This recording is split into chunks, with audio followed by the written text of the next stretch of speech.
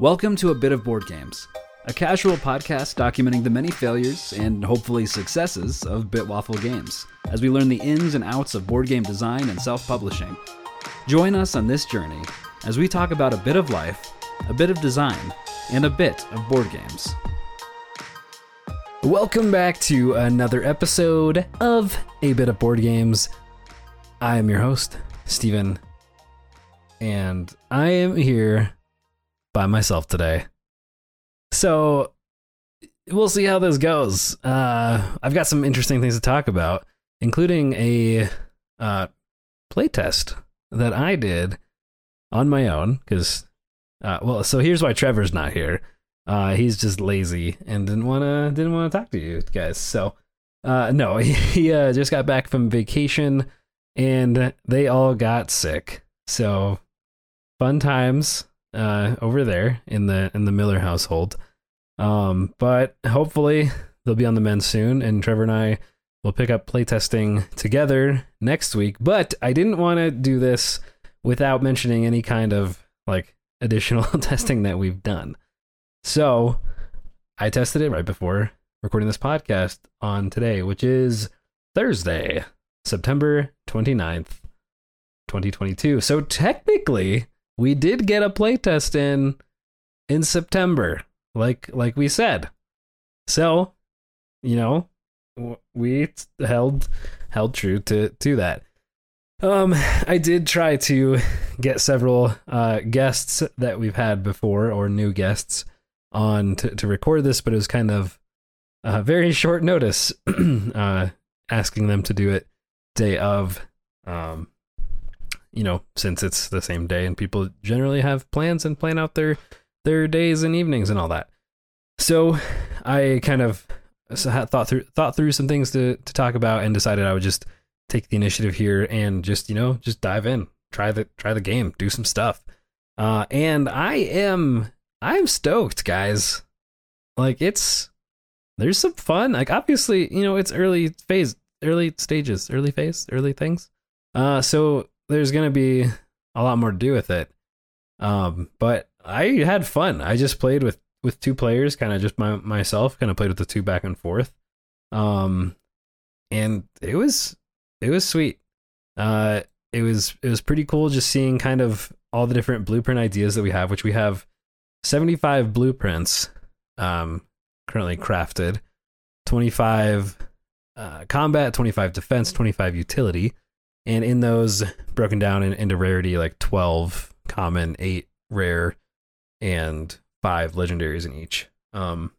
So kind of the game, there are two main win conditions that we kind of established ahead of time, which is either being the last one standing or getting a threshold of forge points.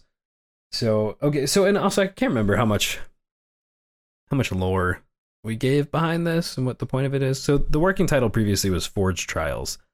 That just kind of felt like a mouthful, like Forge Trials. So we're working on a new title. We've got a pretty good one. Still not going to share that. But again, this is a fantasy themed crafting game, competitive crafting game. And the goal, it's still general story where like you are young artificers and going through these trials for the artificer clan to kind of determine your placement in society afterwards, and like after the trials. And so how well you do in the trials kind of determines that. That's why you're trying to succeed. So this main gameplay here, the first, like the main game on here, the competitive mode, are these main trials where you're kind of put in this environment where you have limited resources that you get each turn, and then you're using those to craft these blueprints that are kind of sent to you from the masters and stuff like that. So that's kind of the general theme there. Initially we were like, okay, how is this gonna play out in terms of like how much health do people have in this like simulated environment? How many forge points does it take to win? So like arbitrarily we're like, 20 health and 20 forge points, just to see how that works. And we had ideas on like players would have 2 actions each turn, and you get a certain amount of scrap. You get 5 scrap at the beginning of each of your turns. So a lot of things like that we just kind of assign numbers to without real reason to have a starting place. And because sometimes it's hard. You can work in your head like constantly and be like, how many points should I have? How many resources should I get? I don't know how to start, and you're not going to know until you try it. So we just kind of like, hey, we're trying these numbers. Let's see how it goes. So I actually downloaded like a Magic the Gathering life tracker app to like track your health and all that stuff, and added 4 players in there, and brought 2 of them down to 0, and using that to track the forge points, and then using the other 2 to track the 20 health, and all that. So yeah, I just played through a full game with 2 people there, kind of playing all the roles and stuff. And like within a few turns, I already made some changes. You know, obviously, I'll talk with Trevor about these. Hey, Trevor, if you're listening to this, I changed the game, by the way. So it was pretty cool though. But some things like, you know, the 2 actions, I felt like maybe you need 3. And one of the things is like, hey, one of the main resources to craft items are shade cores, which shade is a, you know, from the lore, is a type of energy that is siphoned from the shade, which is, so it's like shade energy. It's this area between realms. So the core of this game, there's different realms. The core of the world, the story of the artificers, is that there's different realms, and where they inhabit, where they've kind of taken residence, is this place that has different gates to other realms. And so they created this main forge there that siphons the shade energy from between realms. Do this. That may cause issues later in other games. We'll see. But then with that, so that kind of powers up gives these weapons different powers and abilities to do stuff. So yeah, so we have these shade cores and scrap. Those are the main resources to craft things. So you get scrap passively each turn. To get shade cores, you have to purchase the empty cores, or not, sorry, I shouldn't say that. You have to craft the empty cores using scrap. So it's like 2 scrap per shade core. Fairly cheap. So then you have empty cores, and then you have to fill them at like this siphon thing at the forge, you know, where the energy is coming through to charge that. And so you can fill your cores as another action. You can roll. Initially, you roll 1 die to try to fill 1 core. And like a 1 to 2 was a fail, 3 to 5 is a success, and 6 was like it fills 2 cores. So I thought that was cool. However, as I started playing it, after several turns, it just felt so slow to get these cores, and then especially to fill them. Because if you have like, say you buy cores and you have like 6, but then it takes a whole action to roll 1 die to try to fill 1. It was painful. It's so stinking slow. So I changed it. I'm like, okay, what if every time you try to fill cores, you roll 2 dice, and 1 to 2s are still fails, but then 3 to 6s are successes. You know, up to 2 because you're rolling 2 dice. But then if you roll doubles, you fill all your cores. And for some reason, the left player 1 as I was playing, dude, he rolled doubles. It was me. You know, I'm player 1. I was me for both people. But I freaking rolled doubles so many times with that player and not the other one. And so like he would be like, oh, I'm building up for something big. I've got like 6 empty cores here, all empty. Roll doubles, all filled up. Like, what the heck? It happened with 4 again later and something else. Dude, it was crazy. But really, that felt cool. Like, that felt good. And being able to roll for more shade cores at once, and it just kind of felt better, kind of sped up the play a little bit. And so, yeah, so other kind of arbitrary thing, we decided you'll start by drawing 3 blueprints. So I drew 3 with both players. Kind of started collecting resources, things like that. But also with that, you know, you're only gonna play the number of you're gonna try to craft the blueprints you have, because you're like, oh, I know what I have. And then like when you have 1 or 2, and if they're like high ones, you don't have the resources, maybe then you start use an action to draw more blueprints to see what you can get. But I realized for both people as I was playing, like, you're just trying to craft the things in your hands like right away, which was kind of the goal. The goal was to have a lot of blueprints crafted throughout each game, and winning by the forge points or winning by being last one standing. However, as I was going through with that kind of 20 health and 20 forge point idea, it was dragging. So I realized I was starting to accumulate more points, but then because players can do armor or a couple healing items, and that's like only a third of the cards are combat and do damage. That change, like people weren't losing health. Like we were like 4 or 5 turns in, and it was at like 16 and 18 health, but it was at like 12 and 16 forge points each or something. And so I'm like, okay, well, legendaries, like if they crafted one legendary and a common, like that's game over if we do 20. So since nothing was happening with the health, I actually ended up dropping that down to 10 total. So then I brought their health to 6 and 8. And then that made it seem a lot more interesting because you have a lot less health. So you're kind of like feeling that intensity of, like, okay, you don't have a ton of say in like what items you get, but it was interesting just seeing like how the gameplay played out and getting a couple items out that like kind of could stay out, like companions or some other things that could recharge items. It was really interesting as one player had like kept crafting things and had more items and stuff. The other one had a companion that could recharge other blueprints like over time. So then he could recharge his melee item and just keep using that throughout his turns, which worked out because he wasn't getting a lot of combat cards. But then with the first one, he was getting kind of more combat cards and traps and things like that. So yeah, I don't know. It was just interesting. I really liked seeing the different blueprints and how they worked. It's definitely, there's going to be a lot of work to refine all this, but it was super promising just seeing how the gameplay worked and everything. And I think there's definitely something there, and I'm super excited with all of that to dive in on the art side, like with all these cool items that we came up with. Because I was looking back I realized I never posted this, but I drew an item for the game, like not just like a Zelda item practicing the style, but I drew a brand new item called the Mech Claw, and it's like a hookshot-esque type thing. That lets you like steal a blueprint from an enemy's hand, or I don't know, we'll figure that out exactly. But I just wanted something like a hookshot kind of deal in there.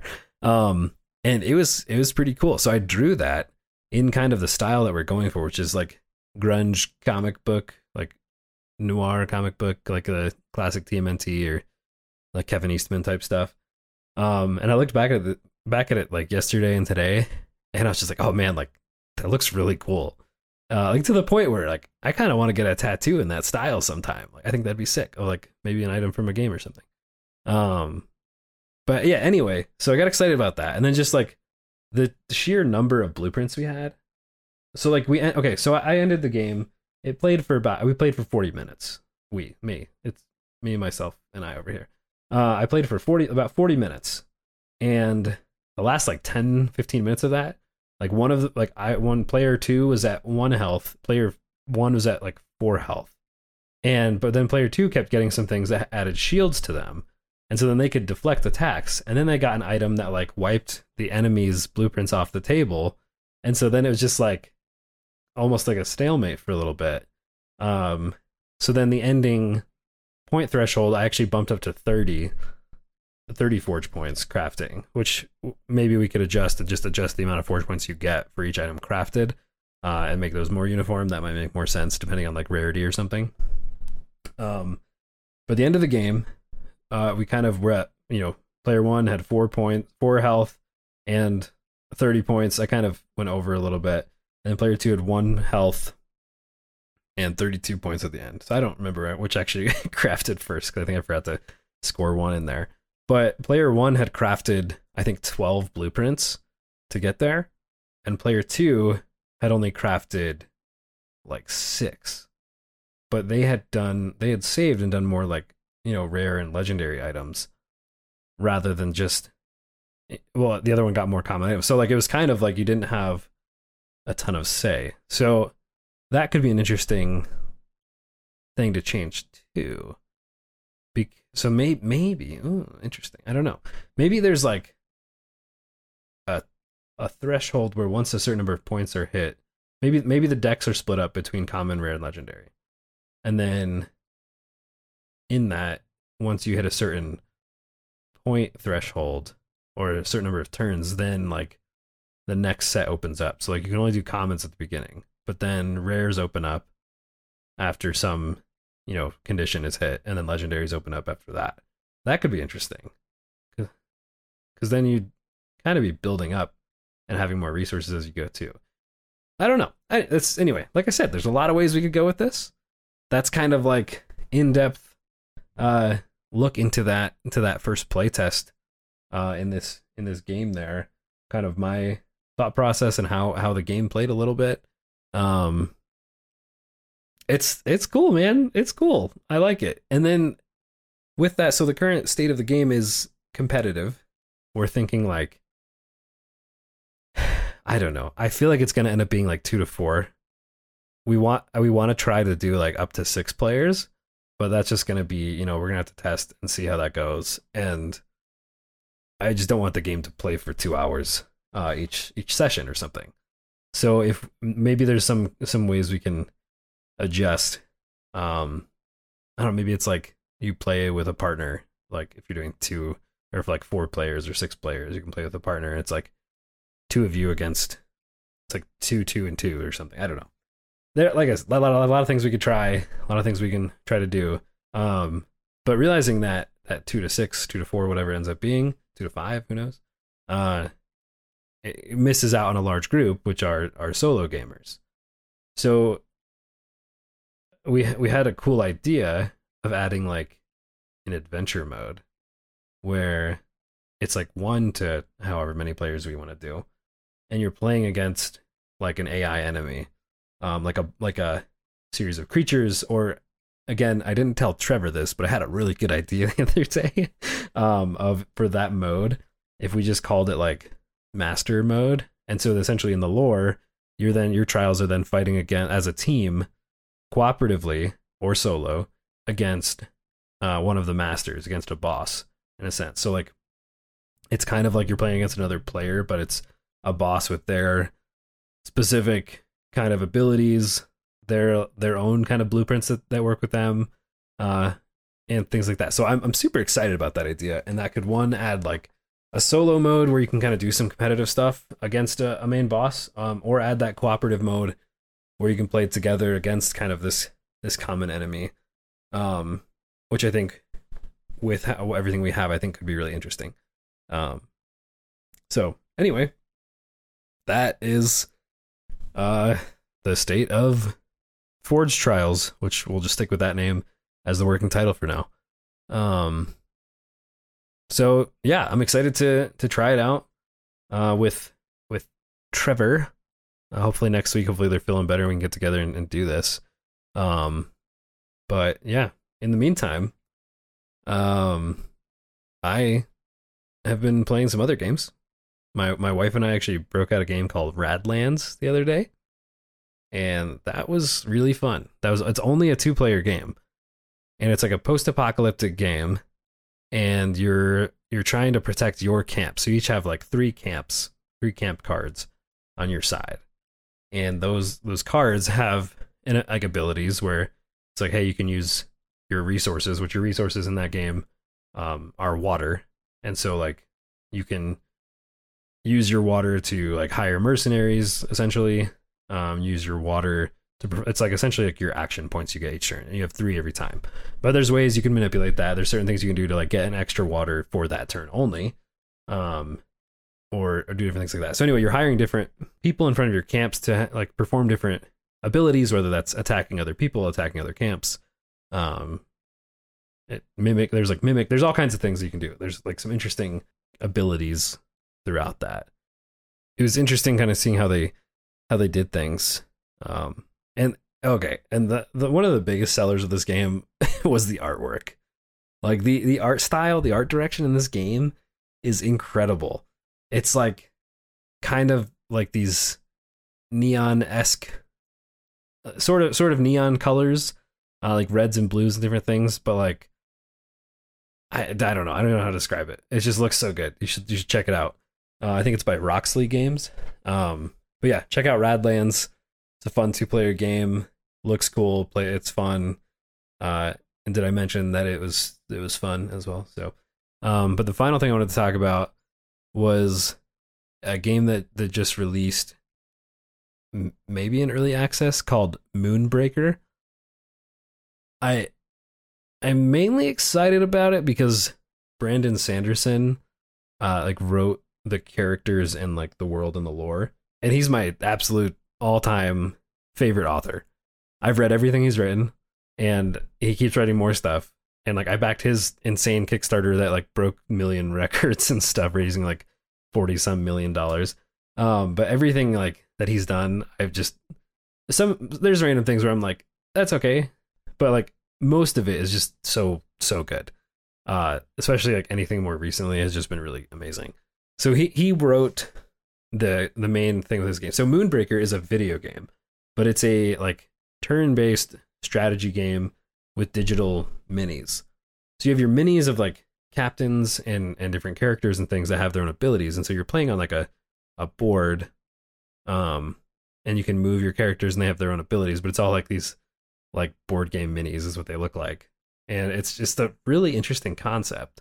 So I'm kind of excited to see what goes on with that, because it has like in-depth even like digital painting.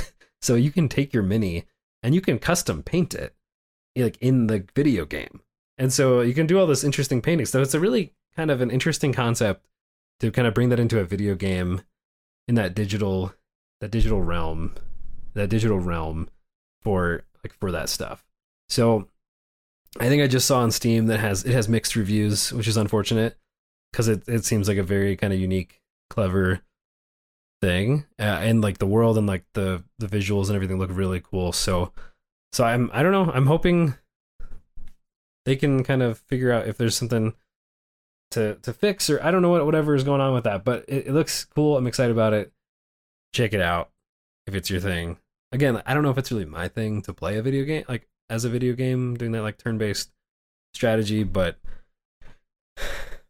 could be cool. So anyway, thanks for bearing with me, running the show on my own today. Hopefully that was interesting to you guys, seeing that, and when we do another playtest with Trevor and I, with both of us, we'll record kind of the process as we go, and then we'll debrief after again, kind of how I did today, but hopefully some more insight from someone that's not just me. So if you want to stay up to date on things that we're doing, follow us on the socials at Bitwaffle Games, and go to our website bitwafflegames.com to find a link to our Discord. And also you can sign up for the newsletter there if you want. Again, I've not put out a newsletter yet, but someday, as we're developing more, have like more things to actually show, which I think we're kind of getting a few more things to show. That'll probably be the main area we do like updates and stuff, would be Discord and a newsletter. So check those out. Yeah. All right. Well, thanks again for listening, and we'll see you next time. And that's normally where Trevor would say, yep, see ya, or whatever. Bye.